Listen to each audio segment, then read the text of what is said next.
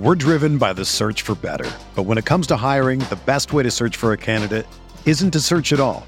Don't search, match with Indeed.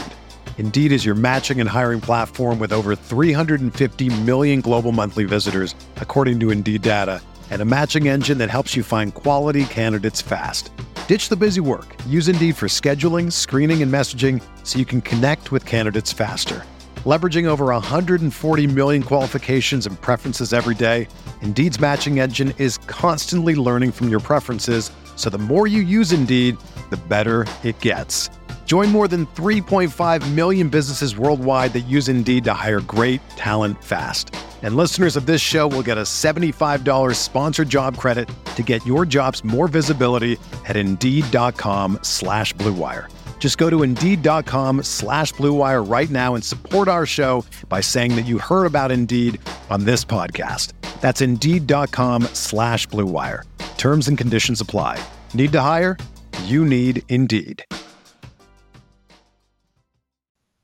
Hello and welcome to a very, very special edition of Field of 68 After Dark. Thanks for making us a very small part of what was a packed Saturday in college basketball. The first weekend without football in 6-7 months, and college basketball absolutely delivered. We got rivalry games. We got coaches getting ejected. We got 3 top 10 matchups.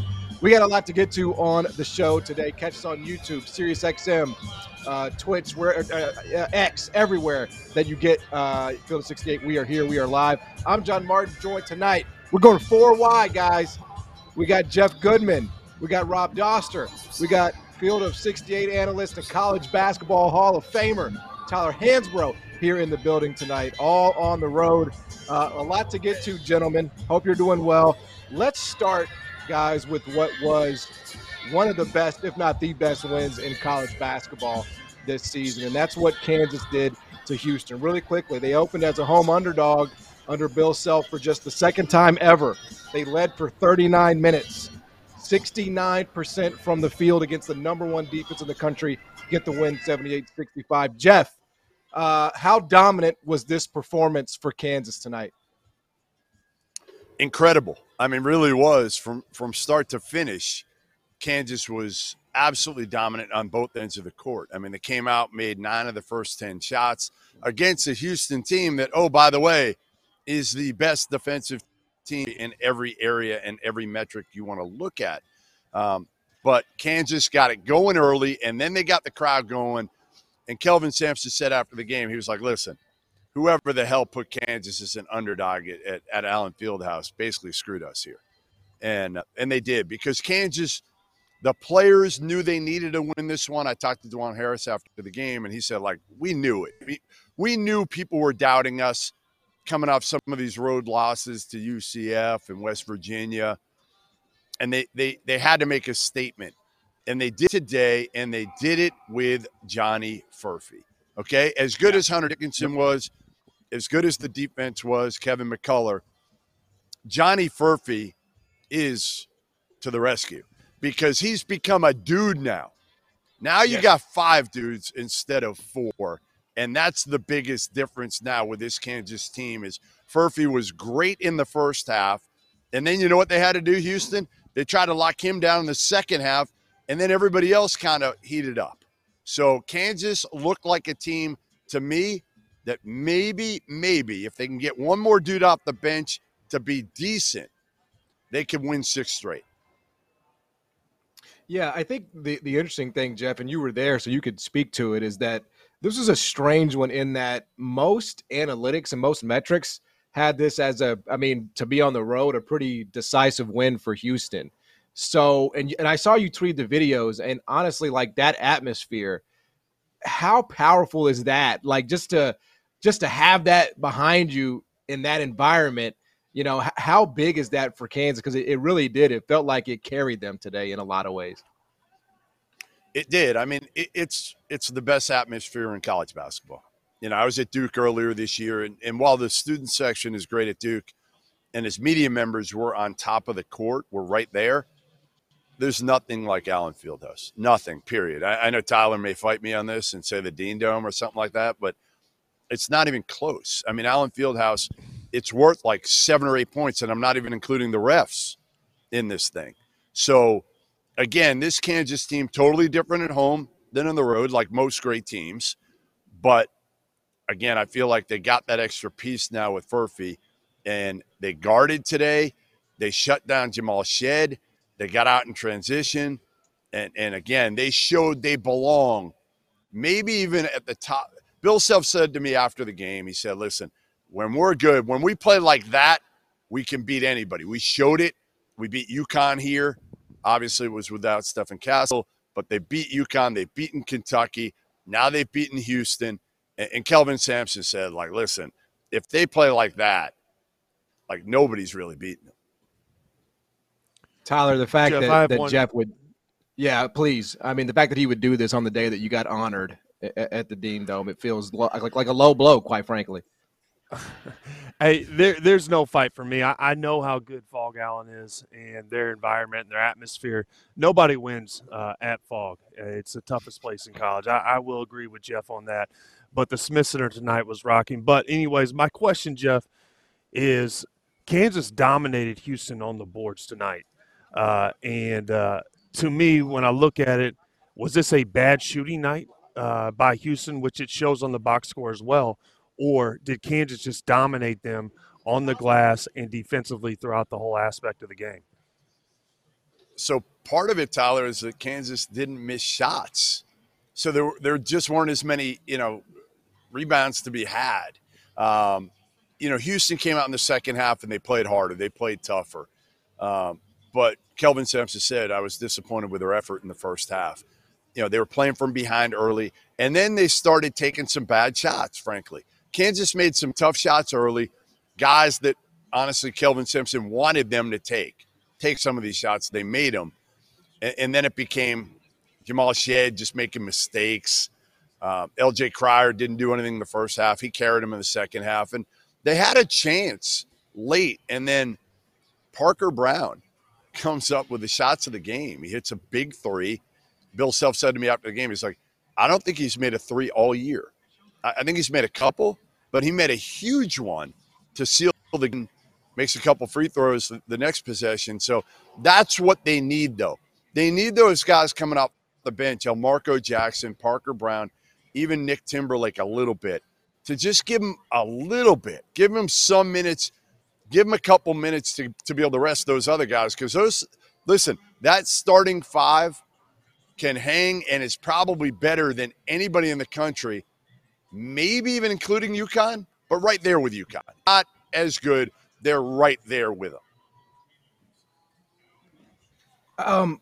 Jeff, I do want to talk a little bit about the other side because I'm trying to work through how to feel about Houston, because on the one hand, the metrics just like slobber over them. Like you name it. They just love Houston.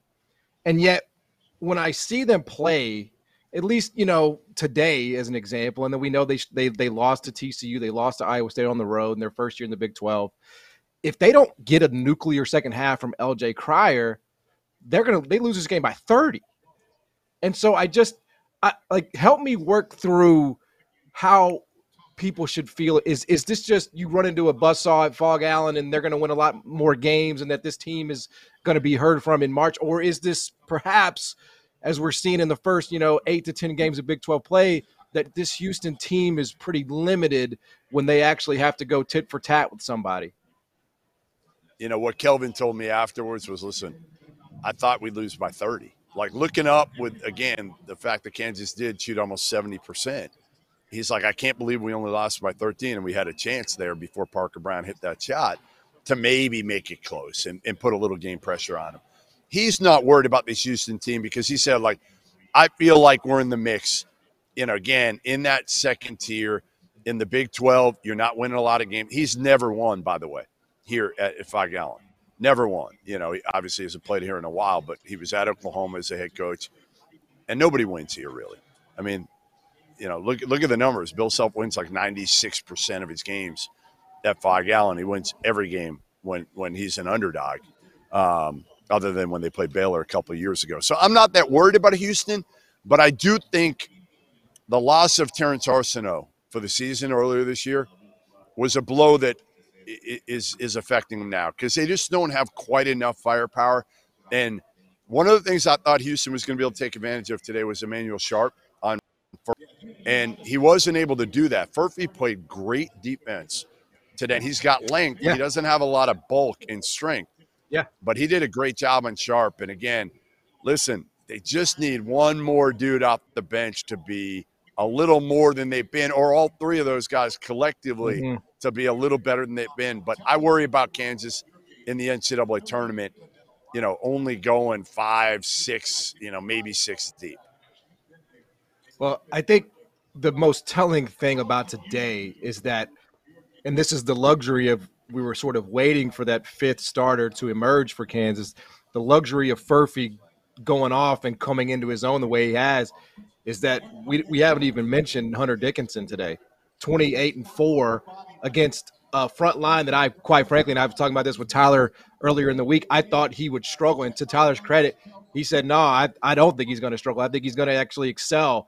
And Hunter Dickinson was freaking brilliant, man. And we're not even talking about him because Furphy kind of came out of nowhere, Jeff, but I thought that was one of Hunter Dickinson's best game as a Jayhawk. Yeah, no, I mean, listen, Hunter played both ends of the courts today.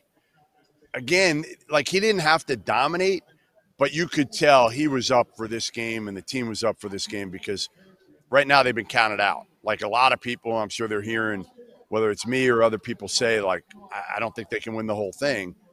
And he came out here to prove a point. They came out here to prove a point that, like, Kansas isn't dead. Like, they're not an afterthought when it comes to the top teams in the country in the conversation. And again, when you need a bucket, they went to Hunter and he delivered because Houston's bigs, as tough as they are, Hunter could shoot right over them. Yeah, I just again, that Houston team is as physical, and as dominant as they come.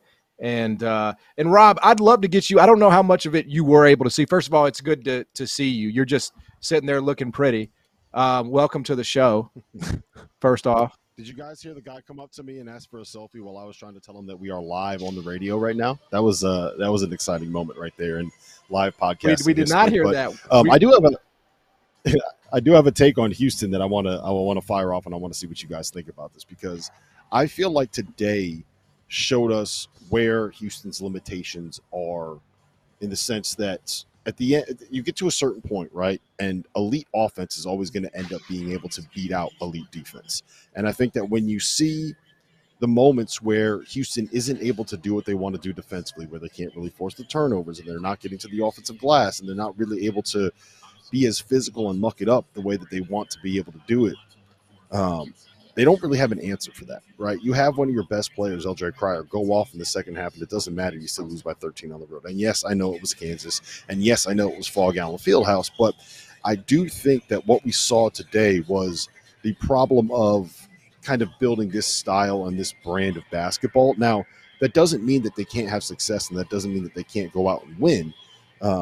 They've been doing this, and I think their last 4 NCAA tournaments have been Sweet 16, Final Four, Elite 8, Sweet 16. Right? So you're able to make it to a certain point, but it's the same thing as, like, we just watched Kentucky here, where when you're not able to guard, you have to be perfect offensively to be able to go out and win games against some of the teams in college basketball. And for Houston, they got to be perfect defensively, or at least close to it, if they want to be able to go out and beat some of the best teams in college basketball, because there's a ceiling to what they are on the offensive end of the floor. It's a lot of pressure, man. And look, I lived it because, I'm obviously here in Memphis, and when they were in the AAC, I know exactly. Like, I think Kelvin Sampson is probably the best coach that doesn't get the mainstream coverage just because of his conference affiliation the last several years. That's going to change now, and also his life's going to get harder. But it's a lot of pressure when you just don't have that shot creation. And I'm curious to see, sort of after a year, does he change it? Is it something that, and again, it's one loss. Like, I'm not going to penalize somebody for not winning at Phog Allen. Like, that would be a ridiculous thing to do. But it is life in the Big 12, and you're gonna have nights like that. There's no question about it. Look, we got more games to get to. We got a college basketball Hall of Famer who was honored today, and his team got a win. You're watching Field of 68 After Dark. Back after this. What's going on, guys? Before we get back to the show, I need to let you all know about the Field of 68 Daily, an all-encompassing college basketball newsletter that arrives in your inbox, you guessed it, daily. For less than $1 a week, you'll wake up every morning to more than 1,500 words detailing everything that you need to know to stay up to date on the world of college basketball. From the notable mid-major upsets to the stars that are out injured to the breakout performances that only our team of college basketball junkies watched. The Daily is edited and produced by Mike Miller, who spent more than 2 decades running NBC's digital written content, and is subscribed by more than half of the Division I coaching staffs, the biggest names in college basketball media, and the agents that work as power brokers in the sport. For just $50 for the year, you get access to the same information that the insiders get. And before we get you back to your regularly scheduled Field of 68 content, let me tell you guys about the Field of 68 merch store. Head over to field68.shop for officially branded Field of 68 apparel.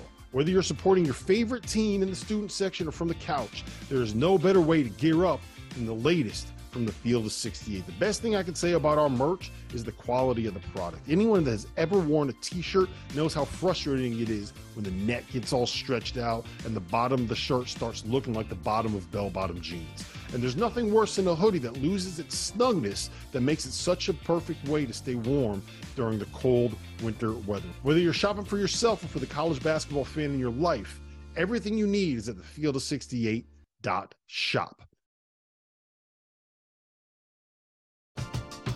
We're driven by the search for better. But when it comes to hiring, the best way to search for a candidate isn't to search at all. Don't search, match with Indeed. Indeed is your matching and hiring platform with over 350 million global monthly visitors, according to Indeed data, and a matching engine that helps you find quality candidates fast. Ditch the busy work. Use Indeed for scheduling, screening, and messaging so you can connect with candidates faster. Leveraging over 140 million qualifications and preferences every day, Indeed's matching engine is constantly learning from your preferences, so the more you use Indeed, the better it gets.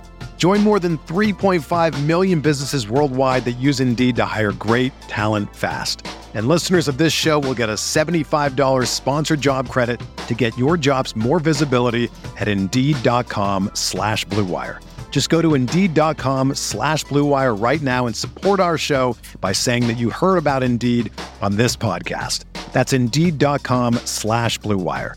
Terms and conditions apply. Need to hire? You need Indeed. When you need mealtime inspiration, it's worth shopping Kroger, where you'll find over 30,000 mouth-watering choices that excite your inner foodie. And no matter what tasty choice you make, you'll enjoy our everyday low prices, plus extra ways to save, like digital coupons worth over $600 each week. You can also save up to $1 off per gallon at the pump with fuel points. More savings and more inspiring flavors make shopping Kroger worth it every time. Kroger, fresh for everyone. Fuel restrictions apply. Welcome back to Field of 68 After Dark. We're on SiriusXM. We're on YouTube. We're on X. We are everywhere. We are ubiquitous. We are inevitable. What a Saturday it was in college basketball. Rob Doster's in Lexington. Jeff Goodman has been at Phog Allen for 15 hours waiting on Bill Self. And Tyler Hansbrough is at North Carolina. He is in North Carolina. And, by the way, was honored today for being a college basketball Hall of Famer. So congrats on that. Really quickly, what a night for the North Carolina Tar Heels, 93-84 over the Duke Blue Devils. They led, just like Kansas, for 39 minutes. Harrison Ingram, I mean, what a night for that young man. 21 points, 5 of 9 from 3. Armando Bacot tied his season high, 25 and 10. And North Carolina really rolled in this one. Tyler, before we get into the game, how'd it feel, man, just coming back and being honored? It must have felt great to get all that love and sort of be in that moment again, huh? Yeah, thanks, John. It was, it was great to be back in the Smith Center in the environment. The environment was amazing, and obviously all the Tar Heels giving me some love. I really appreciated it. But, to the game, the Smith Center was rocking, and To me, this was probably the biggest win all year. And the reason I say that is because Duke had a lot of preseason hype, and they also have big athletic guards. And, tonight we didn't have to rely on RJ as much. Armando, who has been questioned a little bit throughout the season, and especially with this play, especially after the Georgia Tech loss, he had a huge night. And he dominated the game with his physicality, his rebounding, and I really think that caused a lot of problems for Duke. And also Harrison Ingram, he stepped in, like you talked about, had a big game. And for me, it came down to those two players having huge nights that really sealed the deal. And, to me, the score isn't really a good indication. I felt like we dominated pretty much from the start. And I thought that Duke got a little bit of a run there towards the end, which made it pretty close. But I will say that this team's success relies on their defense. And defensively, I thought we did a great job. We held them to 26% from the three-point line, which was huge. But also, you got to give Seth Trimble a lot of credit. He's come in and he has guarded the other team's best player night in and night out. And I do feel like, Seth comes in there and, his impact isn't really shown that much on the stat sheet, but you're seeing him get his confidence and starting to add a lot more scoring. And it's just a matter of time before I think he's going to be one of these players that everyone's talking about in the country. His impact defensively has been tremendous, and he is a great example for a lot of young players who don't get the minutes that they want to come in and do the job that the coach wants and let them build trust and confidence in your game. Then you can start sprinkling in other pieces that you want to add. And that's what he's done. He's really embraced the defensive end, locking up the other team's best players. I thought he did a great job on Proctor tonight. Proctor wasn't really that big of a threat, and, he really embraced that. But, you got to give the Tar Heels credit. I thought Armando and Harrison Ingram, I thought they were too much. We didn't have to rely on RJ. It was a big win for the Tar Heels. Yeah, on that note, if I would have told you before the game started that RJ Davis was only going to have 17, would you have thought Carolina won the game? Coming into the game, I thought it was going to be much closer. And the reason I say that is because I still don't think that Duke has really reached close to their potential. And I don't know why they're such a team that scares me in the fact that I think they're a team that really has a lot of growth left in them because I think they have a high ceiling with a lot of their players. I think they have very talented players. Again, I don't think Jeremy Roach gets a lot of credit for what he does for this team. I think he's been kind of one of these underrated pieces. He's a tough player. He has the capability of hitting big shots. Filipowski, to me, they're just looking for one other player. And I know McCain hit some tough shots. He is a heck of a player. I just feel like there's going to be some growth from one of their players that's going to break out and really, I think, take this team to the next level. I just don't think they've reached their potential. That's why I was a little nervous because I thought they might come into the Smith Center and show what they could be against us. But no, we bounced back after our loss to Georgia Tech, and it was a big win. They played great.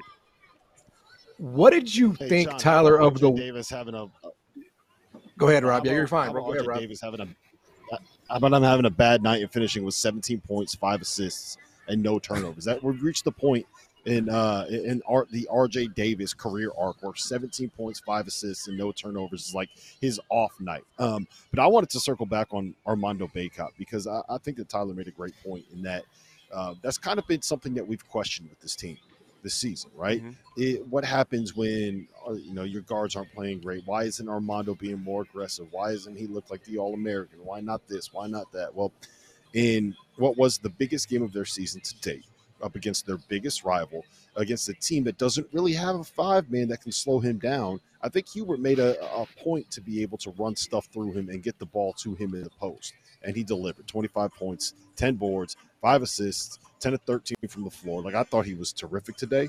And I thought that he really kind of showed everyone, hey, you know what? I might not be putting up these monster numbers, but I'm still the Armando that I was when we made that run to the national title. So I was really, really impressed with him, and it was nice to see. Yeah, Armando, sometimes he goes through these spurts where he's just kind of out there. He's not putting up the best numbers, and all of a sudden a big game comes, and he just dominates, and he shows, hey, listen, I'm still Armando. I can still do these things, and yeah, it did. I don't think that Duke had an answer for him. Filipowski would gotten a little bit of foul trouble late, and Flip has really that was a great matchup because I feel like he's a very dynamic big, and Armando's traditionally a down low, bang, strong center. So it was a good mismatch from that aspect of two different styles of bigs going at each other. But I don't think Duke had an answer for Armando, and even Ryan Young, he came in, he tried to give him some fouls, and when Flip needed a little bit of a breather, but Armando was too much for him. And also Harrison Ingram, he dominated the game from a physicality aspect as well. I just felt like we were a much more physical team. And you look at, Ingram had 13 boards as well. He's one of those guys that he can get some rebounds too. And, I thought that was a big factor as well. I got to think, at this point, if there was any doubt, I really don't think there was, but UNC cleared number 1 seed, right? There's a whole season left to play out, but if there was any doubt about it, because I saw last number 1 seed coming into today, right? They've submitted that status, right? Anybody have any arguments against it at this point? That to me, they have a lot of room to still climb. We could still trick it off. So I don't want to sit there and say, hey, it's a done deal. And the reason I say that is because I lived through last year, and I don't want to put any expectations on this team. They're heading in the right direction. I do believe that they're going to get better as the season goes on. I think Cormac Ryan's one of those guys that can add more scoring. He does a lot for this team from a leadership aspect, and his spirit and defense. He plays hard. I think he's going to be one of those guys that can add some scoring, but also Jalen Washington's one of those guys that still has the capability of developing and getting better and better. But to your point, I've always said this: Purdue and UConn, they've separated themselves. They're the only teams in college right now that, to me, are for sure fire locks for number 1 seeds. And you could start to make an argument for Kansas, us, Houston, obviously, because these analytic people, they're going to dominate everything pretty soon, and I hate it. But I would say we're still, in that mix. Yeah. Hey, Tyler, Elliot Cadeau. How was he tonight, and do you worry about him at all not being much of a threat as far as scoring the basketball? He's been better lately, but if I said to you, other than defense, because they've proven that they're tougher and good defensively, what is the biggest thing you worry about with this Carolina team? For me, and my guy T.O. talked about it, I think teams that have big physical guards, I think that makes us vulnerable. You look at UConn, they're a big physical guard-oriented team as well, and they dominate us. And if you have the lineup, Seth Trimble, then you have Cadeau and RJ. Those guys aren't the biggest, tallest, strongest guys out there. They're very good and very effective at what they do, but they don't have the length or the height to really compete with a lot of teams if they have big guards that have size and physicality. I think early on in the year we struggled with rebounding, and I think Ingram has really picked up his role when it comes to rebounding. Has really provided us with some relief there. But that's what scares me, teams that have big physical guards that can beat us up on the boards. Hey, Jeff, I have a question for you because, and I know, obviously you're going for the Guinness Book of World Records for most time in one stadium, which I believe you're within an hour. You're within an hour of the record. So if you need anything, let Trevor and Dagan know. We'll get something in the stadium for you. I can guarantee Tyler spent more time on that court behind him in a day than I've spent here today. I've been here since I've probably been here I don't know, about 11 hours. I Well, guarantee. he played. I don't know if you're heard the aware of story. that. He played for the team. I know, Right? but I mean, what I'm saying scoot is around and walk through. Tyler would be there after a game. He'd be there relentlessly working. Hey, Tyler, give me the funniest thing that happened to you today while you were being honored and you got in the Hall of Fame. I thought I saw Bobby Frazier back there. He's probably waiting for you right now to go out and have a few beers. Yeah, hey, they're all waiting on me. But I will say, you gotta proceed with caution nowadays. I'm much older. I'm not in college. The recovery process seems like a marathon. So, it's one of those things where, yeah, you know what, guys, we'll go out, but we start to hit the 30s and get a little. You're not up the going to rip 30s it up. things just, You're not going to rip it up on Franklin Street tonight. Come on. Jeff, I'll be out there. I'm going to have to deal with it. I haven't learned my lesson. I still haven't learned my lesson. I'm looking forward to it. So, are you going to go to like the same? Are you going to the same? Go ahead, Rob. Do they honor you at every single North Carolina game? Because I feel like every time I put on a North Carolina game, they're honoring you. Listen, Rob, Rob, this is the first game I went to that I wasn't working the radio. So, and there's a reason, because I don't want to be that alum that goes to every game and there's like everyone feels obligated to clap for me. So there's a reason why I come to the limited amount of games. Well, North Carolina put on a show for you. They got the job done tonight in a very meaningful game, and in a game that's going to very much help their resume. Look, we got a lot more to get to. The Tennessee big man had the Hansbrough eyes. He had the Psycho T eyes on Kentucky. Tennessee gets the win in Rupp. We'll talk about that when we get back. You watch the Field of 68 after dark. As you guys know by now, we've partnered with BetMGM this season. We'll be using BetMGM lines to make all of our picks, and we'll have special offers for the listeners and the viewers of the Field of 68 each and every week of the college basketball season. We have a special offer that will be available starting on Tuesday, January 9th and running through Monday, February 12th, the morning after Super Bowl 58. If you haven't signed up for BetMGM yet, in honor of the big game, you can use the bonus code FIELD158 and you'll get $158 in free bets on your first wager with BetMGM, regardless of whether or not you win that first bet. Here's how you make it work. Download the BetMGM app. Sign up using the bonus code FIELD158. Deposit at least $5 and place your first wager on any game. You'll receive $158 in bonus bets regardless of the outcome of your bet. Just make sure that you use that bonus code FIELD158 when you sign up. And remember, BetMGM is now available under one wallet in select states. As a New Jersey resident, this is super convenient when I have to go cover games in New York or Philly, which happens quite a bit. When you cross state borders, you just log into your existing account and fire away. You don't have to create separate accounts in each state. It's easy, it's simple, it's clean. And most importantly, we have some fun stuff coming up for the heart of the college basketball season. Bet insurance tokens, college hoops odd boosts, and my favorite, a nice juicy parlay boost. So download the BetMGM app and sign up today. Field 158.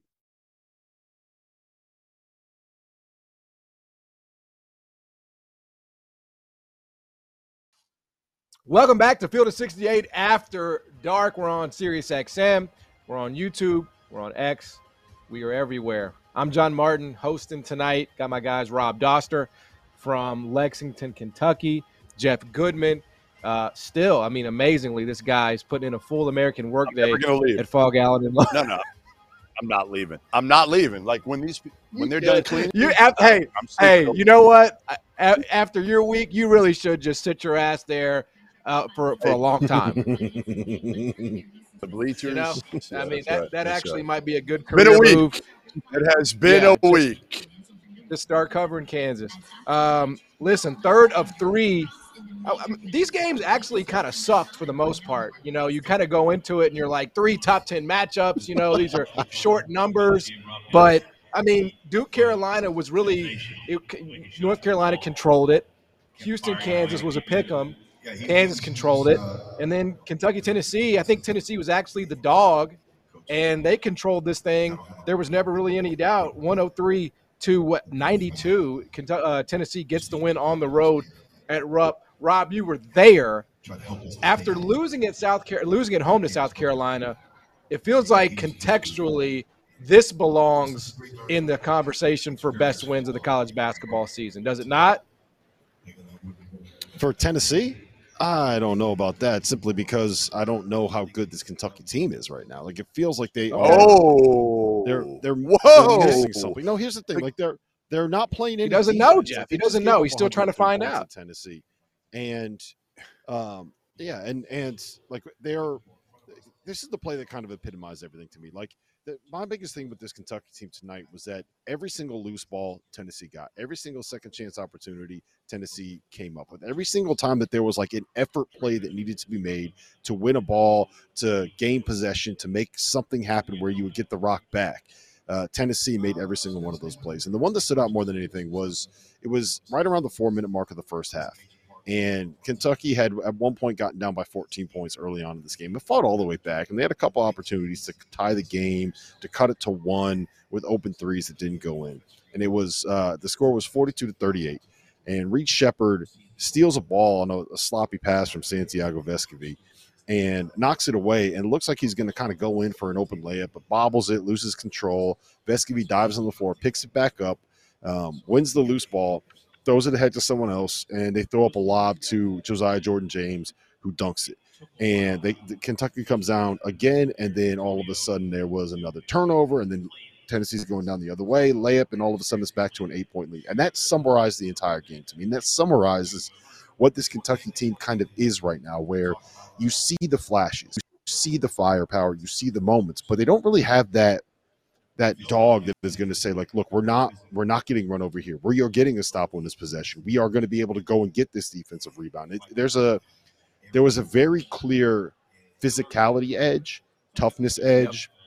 And I just, when you watch this game, it was completely evident to me which team had talented 19-year-olds and which team had talented 23-year-olds. And that is going to be the problem with Kentucky moving forward, is they just don't have that level of physicality that comes with adult basketball players. These are high school kids that are just turning into college players now. And I don't know how you fix that. And as much fun as it is to watch him, and as good as Robert Dillingham is, and exciting as he is, like when he gets, I was sitting here laughing at the shots that he hit in the first half of this game, because it was just like, what are you doing? Why are you taking? Oh, okay, that's going in too. But there's only so much of that you can do if you're not going to get stops. And as well as he played offensively, he finished with 35 points tonight on 14 of 20, shooting 6-8 from 3. He was unbelievable offensively. He probably gave up that many points on the defensive end of the floor between not being able to stop someone, not being able to keep someone in front of him. I mean, Zakai Ziegler had 26 points and 13 assists and was the best guard on the floor by a mile tonight. And that's not going to cut it for Kentucky. And I don't know how you fix that. Like, we know what the issue is right now, right? We know where they're great. We know where the problem lies. I don't know if there's a way that you can fix this right now. Yeah, I mean, look, with them, it's just going to be growing up. And in fairness to them, no DJ Wagner tonight, and I know he sort of does get criticized, but he is a big time player that they were missing tonight. When we're talking about Tennessee, Rob, I feel like Tennessee is the perfect model for what good to great teams should try to be in college basketball in the age of the transfer portal. Because all the guys you mentioned, for the most part, right, are guys that have been in that program for 2-3 years. Zakai Ziegler's been there, for 2-3 years. Josiah Jordan-James been there for, basically his whole career. They went in the portal and they dipped in and they took, Jordan Gainey. They took Dalton Connect, but for the most part, Rick Barnes has continuity on his side. And I feel like this is one of those games where, to your point, yes, it's age. That's a big part of it, but it's also this team has been together in a way that Kentucky's just has not.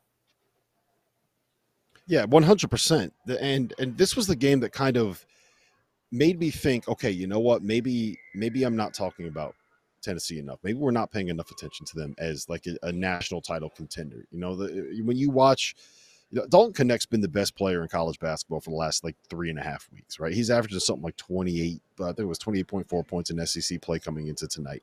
And Kentucky controlled him pretty well. Like he wasn't very good. He just looked like a regular all SEC guy tonight instead of a dude that is one of the best scorers in the country.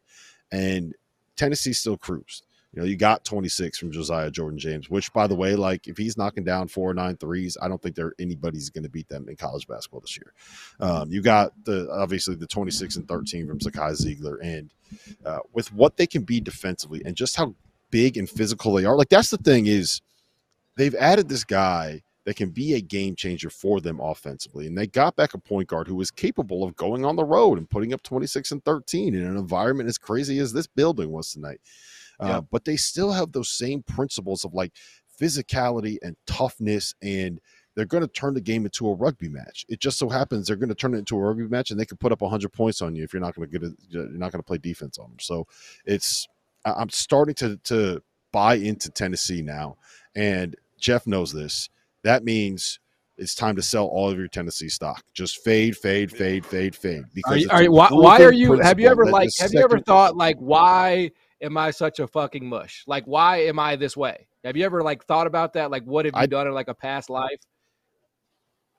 You know what it is? It's only Tennessee. I don't know what I did to that state. I don't know what I did to the city of Knoxville. I'm a big fan of Tennessee whiskey. Only He's a nationwide mush. He's a nationwide mush. 2 weeks ago, you said Kentucky was clearly the third best team in the country, and right when you said it went like this. Their stock just fell. That's not good, Rob. That's like a crystal skull. That's voodoo, man. Okay, I'm being misquoted here. This is a lie. This is a fake news. This is Jeff Goodman just trying to get back at me because I misquote him intentionally all the time. That is what's happening right here. I will not stand for it. I will not allow this slander to happen. No, hey, Rob, front court wise for Kentucky. Can I ask you something? Bradshaw. That's literally what I was just going to bring up. Go ahead. Yeah, Bradshaw looks completely lost. Now, again, part of it makes sense. He missed all the preseason and the start of the regular season, so he's far behind. Trey Mitchell, we know, isn't very good defensively, and he didn't give him anything offensively tonight. He was not good. This was one of the few games that Trey Mitchell really hasn't given him anything.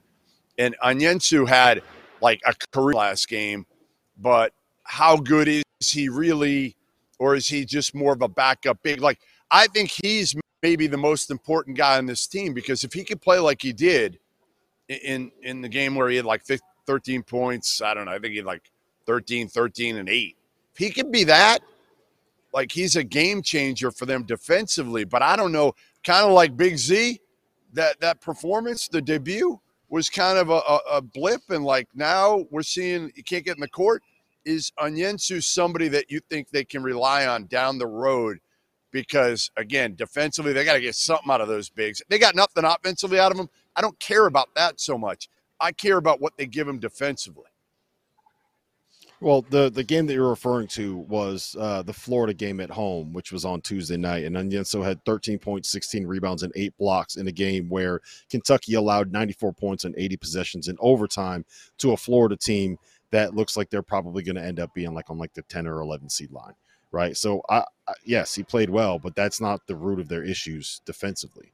The root of their issues defensively is that their guards can't keep anybody in front. They can't chase people around screens. They can't do anything against anybody else's backcourt. And as soon as somebody gets a paint touch and the big guys help over, like, there's no rotation. It's just that everybody looks lost. It's not just Aaron Bradshaw. Everybody looks lost defensively. Everyone looks like they're getting beat up physically. Everyone looks like they can't handle having 22 and 23-year-olds push them around, and they don't know the right rotations to make. It just looks like they are a young basketball team that hasn't learned how to play defense yet. And the reason why they look like that is because they are a young basketball team that hasn't learned how to play defense yet. When you have it was Robert Dillingham, Reed Shepherd, Justin Edwards, and Aaron Bradshaw on the floor all together tonight, you have 4 freshmen out there. And those 4 freshmen are talented, and they're all going to be very good basketball players in one day. They're not ready to all play together and be able to be a good defensive basketball. But isn't that Cal's fault? That's fault? just what it is. And isn't that Cal's fault? Yeah, of course it is. Turn the lights back on. Of course it is. Turn the lights on. Like, he signed up for this at a point when we know experience wins, and he got fortunate to get Trey Mitchell late. Otherwise, honestly, they'd be even younger if Bob Huggins didn't get fired. So ultimately, what the hell is Cal doing then if he's taking a team full of freshmen and expecting them to be further ahead than they are defensively when most of these guys, let's face it, were guys that wanted to score when we watch them in the circuit, right? Like Dillingham just wants to score. Antonio Reeves really just wants to be their best perimeter defender. And what's that saying? Because he's an average perimeter defender. Antonio Reeves is not the best perimeter defender. The best perimeter defender is Reed Sheppard, and Reed Sheppard is at his best kind of playing the passing lanes. He's not someone that's going to sit in the stance and like keep the best perimeter players in front of him. He's not great at running around screens. They just aren't, because they're freshmen.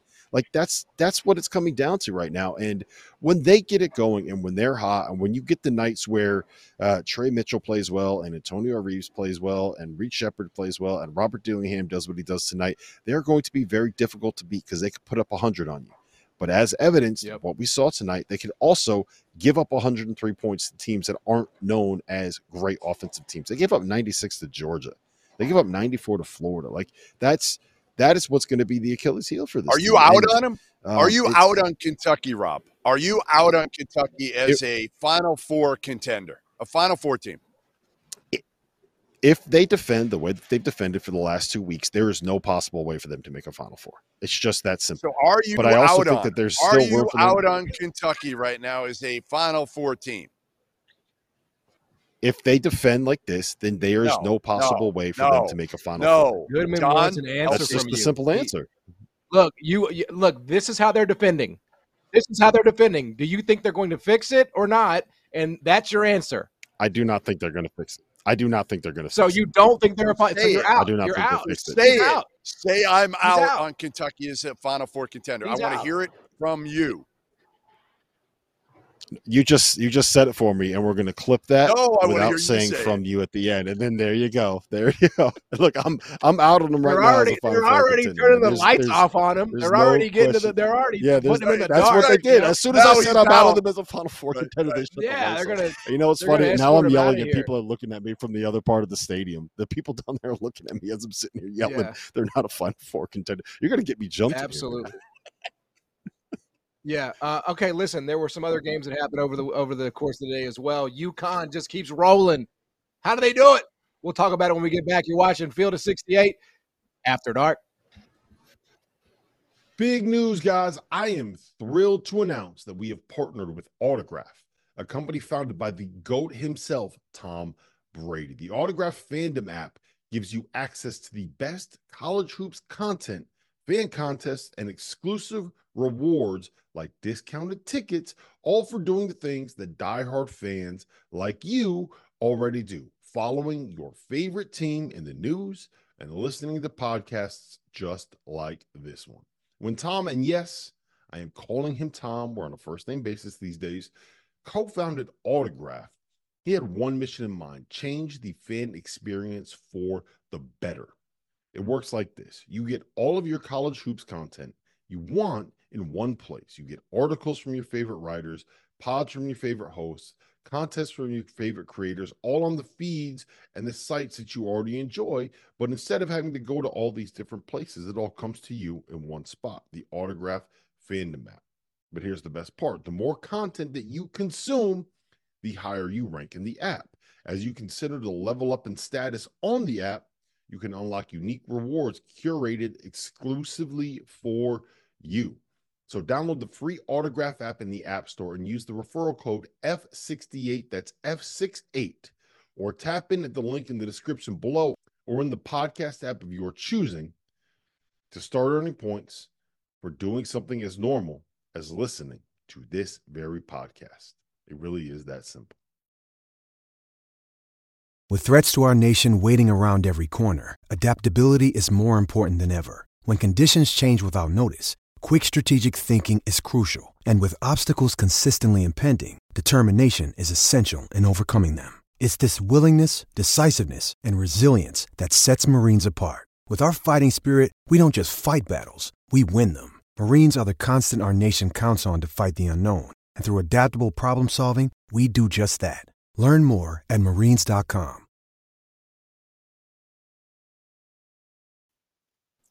Welcome back to Field of 68 After Dark on what was a packed Saturday of college basketball. And I want to just defend a position really quickly. Trevor was giving me a little shit on the fact that I said those games, the 3 top 10 matchups sucked. And the only reason why I say that is because there was no doubt, right, after the first 10 minutes as to who was going to win those games. Like, there wasn't like any drama late, I mean, you knew Carolina was going to win, you knew Kansas was going to win, and you knew that that Tennessee was just a better team in that one. So that's what I mean.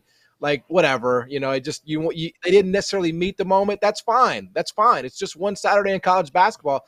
Life goes on. I'm John Martin here, holding it down with Jeff Goodman, and who some say is the Nick Lachey of college basketball media. I mean, you must really just intimidate people when you walk in with that button-down T-shirt. The show must stop. He doesn't want to address the fashion. That's fine.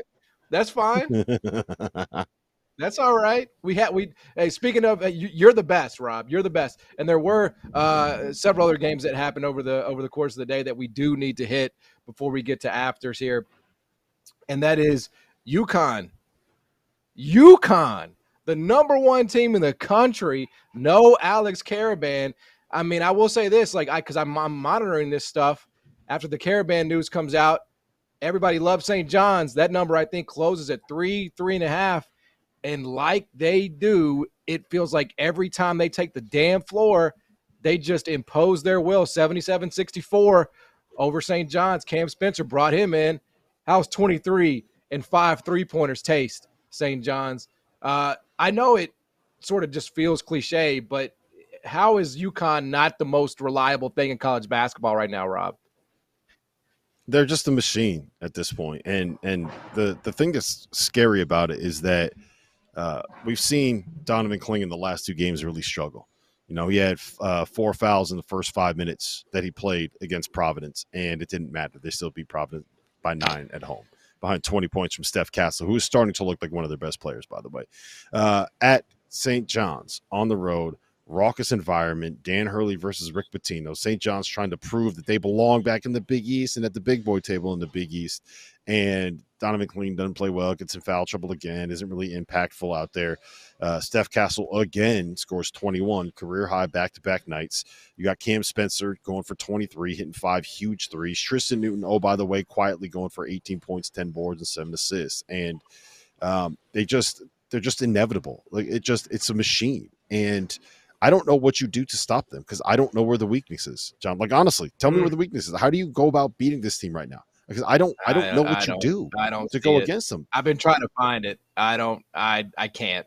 I've lost so much money trying to find it, and I can't. The best thing I'm just about being honest right now, though. Just being honest. Honestly, here's the thing is Castle. He's the difference maker right now because you knew what you had, honestly, with Newton for the most part. You know what you have with Cam Spencer. You kind of know what you're going to get with Kling and Caravan when he's healthy. But I feel like not having Caravan tonight, kind of good because Castle has to step up. And now he's shooting with confidence. That's the crazy part now is Castle's kind of a non-shooter, or at least that's what you heard even from the UConn camp. He is not a non-shooter right now because sometimes it's all about confidence. And right now he's stepping up and taking them. Yeah. And, again, if he can make 1 of 3 a game, and I think he made 2 of 2 tonight maybe, it's a difference maker because how do you guard him? Stephen Castle, here's the great thing about him. He's an elite defender. He's a ball mover, a really good passer. He's athletic as hell, which is really what they need, big, strong guard, so he can get to the basket and get downhill. And now if he can make shots, I'm telling you, I look at Stephen Castle and I'm like, shit, maybe he's a top 5 pick in this year's NBA draft. Yeah. Well, that's the whole point. And all he has Rob, to do, you're right. Yeah. Go ahead. I was just going to say the fact that we're saying Stephon Castle is the weakness of UConn is that's insane. We're reaching so far down that barrel. Like he was a McDonald's All-American, one of the best players in 2023. We're reaching pretty far if that's the weakness. But a lot of these freshmen, John, here's the thing. You're looking around the country, and if you do something on the McDonald's All-Americans, my guess is half of them haven't done much this year. Well, Castle's on a team that has a chance to win at the highest level, and he's making a huge impact. There's guys that, again, are putting up numbers for crappy teams or mediocre teams. Right. But Castle is now doing it for the number one team in the country. That's unheard of right now for freshmen. Yes. Yeah, The thing about him too. Yeah, the thing about him too is that it's not the fact that he's making the threes now, right? Like, it's not about whether or not those shots actually go in. What matters is that he's making enough that it becomes something where defenses need to get out and guard him. Because right now, when you look at UConn's best five, there's basically 3 guys you got to chase off the line and 2 guys you don't have to chase off the line. And they're kind of running into a little bit of the same issues that they ran into with Andre Jackson last year, where you don't get that room for Clingan to be able to rim run and be able to come off those ball screens and find a way to go to the basket and catch a lob, because they've just not been guarding Stephen Castle at the 3-point line. Well, if he made 2 tonight, he was 2 for 4 the other night, right? Like, in the last 2 weeks, he's actually making threes to the point where defenses are going to have to come out and start challenging that. And if you do that, then all of a sudden you have 4 guys on the perimeter that you can't leave wide open, and that turns all of those ball screens where you have this 7'3" monster rolling to the rim. That makes them that much more dangerous, and the stuff that UConn runs that much more difficult to guard, and that makes them that much better. Like, everything works in concert. And the thing that's really impressive to me is, and then we can move on after this, is just the way that they've been able to identify players that fit into what they want to do. And it's not just like the Cam Spencer one they kind of lucked into that a little bit because they didn't end up getting Nick Timberlake, but Tristan Newton finding a way to make him be the effective player that he can be. Because I think, did anyone really think that he was going to be this good transferring into UConn? Seeing Alex Caravan go from being like a top 75, top 80 kid to now being an NBA prospect. Cam Spencer coming out of Rutgers, and now we're like, oh wow, Cam Spencer's the difference maker that could be in UConn goes back to back. Like, it's just it's wild how that staff is able to identify and then utilize the pieces that they bring in. And I don't know how many coaches are as good at kind of figuring out who fits in what they want to do and finding them. Yeah, no, I think it's fair. Now I think that's probably enough for the 2024 UConn National Championship in February for now. I mean, we have plenty of time to celebrate that, right? That parade. We can have that later. There were a few more games that we do need to hit on before we get out of here tonight, which is Baylor, despite only getting 7 from Jacoby Walter. Good game overall from him, complete game overall, but led by Ray J. Dennis, 18 points. Baylor gets the job done despite Scott Drew being ejected, 70-68. If Rob is saying, Jeff, to sell all the Tennessee shares right now because he likes them, how much of Baylor are you buying right now? I mean, I like Baylor, but again, I feel like, and I asked Kelvin Sampson this after the game, like in the Big 12, there's just not a lot of separation, and any team can kind of beat any team. As shown by Kansas, again, going down and losing at UCF and losing at West Virginia, coming back and manhandling Houston today. I think Baylor is like a top, 15 to 25 team. I think if they got the right matchups, could they make a run to the Elite Eight? It would have shocked me. No. I think Jacoby Walter's got to get back on track. I think he's hit a little bit of a wall here because, again, he had to kind of carry them early this season as a freshman, and not too many guys were like that. So this was a big win for Baylor because they went through that 3-game losing skid, and now they've rebounded and won a couple in a row. Because in the Big 12, 3-game losing streak could turn into 4, 5, and then you're in trouble in this league. We're bearing the lead here, guys. Like this was the craziest game that we saw today. Like, without a doubt, it was nuts. Scott Drew got ejected for having 2 out of the coaching box technicals. You arrested a guy that won the national title 2 years ago for being out of the coaching box. What are we doing here? Yeah. Then they get. I think here's what I think it was about. Hey, Rob. But then here's the ending. Hold on. Here's the ending. But we didn't even get to the ending. Like, the ending of this was utter insanity as well. Baylor comes back and hits a game-winning shot after Iowa State ties it on one end with 9 seconds left. Baylor comes down, takes the lead with 2 seconds left in the clock. Jaden Nunn misses the free throw. Iowa State has no timeouts. The guy lets the ball bounce. They start the clock too early. Ref blows the whistle. They get an out-of-bounds play to be able to get a chance to go win the game that they shouldn't have gotten. It was a free timeout, 1.2 seconds left. They throw it in, a pass to Momcilovic, and he knocks down and banks in a 40-foot three. Oh, everyone's going crazy. And then they go back to the monitor for the 27th time in the final 8 seconds of this game, and they wave it off because he didn't get it off in time. Like, this was the craziest, most insane basketball game I've ever seen in my life. It was a crazy final, man. Essential reason why I love this freaking sport, man. It was awesome. I'm sorry, Goodman. Go ahead. Say what you got to say about Scott Drew. I think Scott Drew was just sticking up for his boy Jerome Tang, who had a little tiff with TJ Otzelberger. I think that's all it was here. I'm kidding. I'm kidding, people. Yeah, I mean that's a. I'm joking. But do you? Okay. I mean, do you actually have a theory as to why you got? I mean, it does feel crazy that throw a no. I think he just got out of the coach's box. Court. I don't know.